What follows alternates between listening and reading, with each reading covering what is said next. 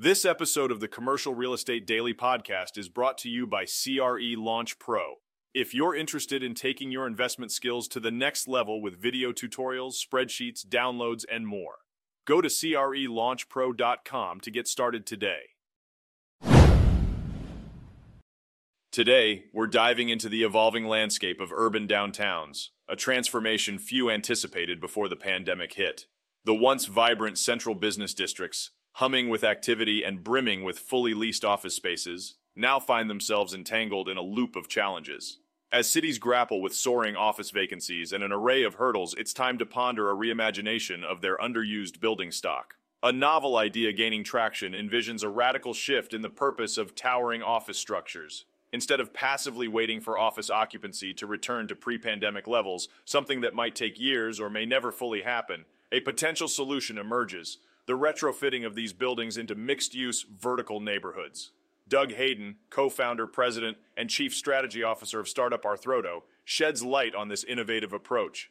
Arthroto, with roots in Canada and a wholly owned U.S. subsidiary in Dallas, aims to assist building owners in converting underutilized office spaces into high-demand residential and other assets, employing prefabricated interior modules.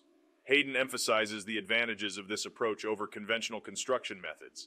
He sees a significant opportunity in converting only a portion of office buildings, especially those operating at significant vacancies. These zombie buildings could be revitalized, injecting life into both the properties and surrounding neighborhoods. Calgary, Alberta, Arthroto's hometown, embraced this conversion idea when its downtown faced a downturn due to a slump in the petroleum industry. Traditional conversion methods, rife with challenges from a shortage of skilled workers to sustainability concerns, led Arthroto to strategic partnerships, including one with prefab pioneer DIRT. Jeff Gosling, co-founder of DIRT, explains how prefabrication adds flexibility to conversion projects. It allows cost-efficient installation of factory-built residential units, offering scalability without the need for a complete building overhaul. Gosling emphasizes the speed and adaptability of prefabrication, aligning well with Arthroto's less disruptive construction approach. Spencer Marks, Arthroto's co-founder and chief operating officer, highlights the de-risking aspect of their execution.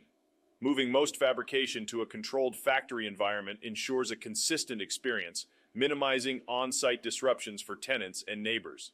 While prefabrication brings precision to office conversions, it's far from a one-size-fits-all solution. Gosling notes that residential modules can be customized in the factory and adjusted post-installation to meet evolving needs. Eric Lieberman, Executive Vice President of Government Relations and Development for Arthroto, points out that prefabrication can navigate regulatory obstacles, urging local governments to adapt to newer, more sustainable building methods. Doug Hayden will be sharing more insights at Bisno's Chicago Repositioning and Conversion Summit, emphasizing the need for updated regulations to embrace innovative solutions like Arthroto's. This not only aligns with the shifting landscape of urban real estate, but also addresses pressing environmental concerns, making it a win-win for REITs and large building owners facing increasing pressures on ESG targets. This is Tyler Cauble, signing off.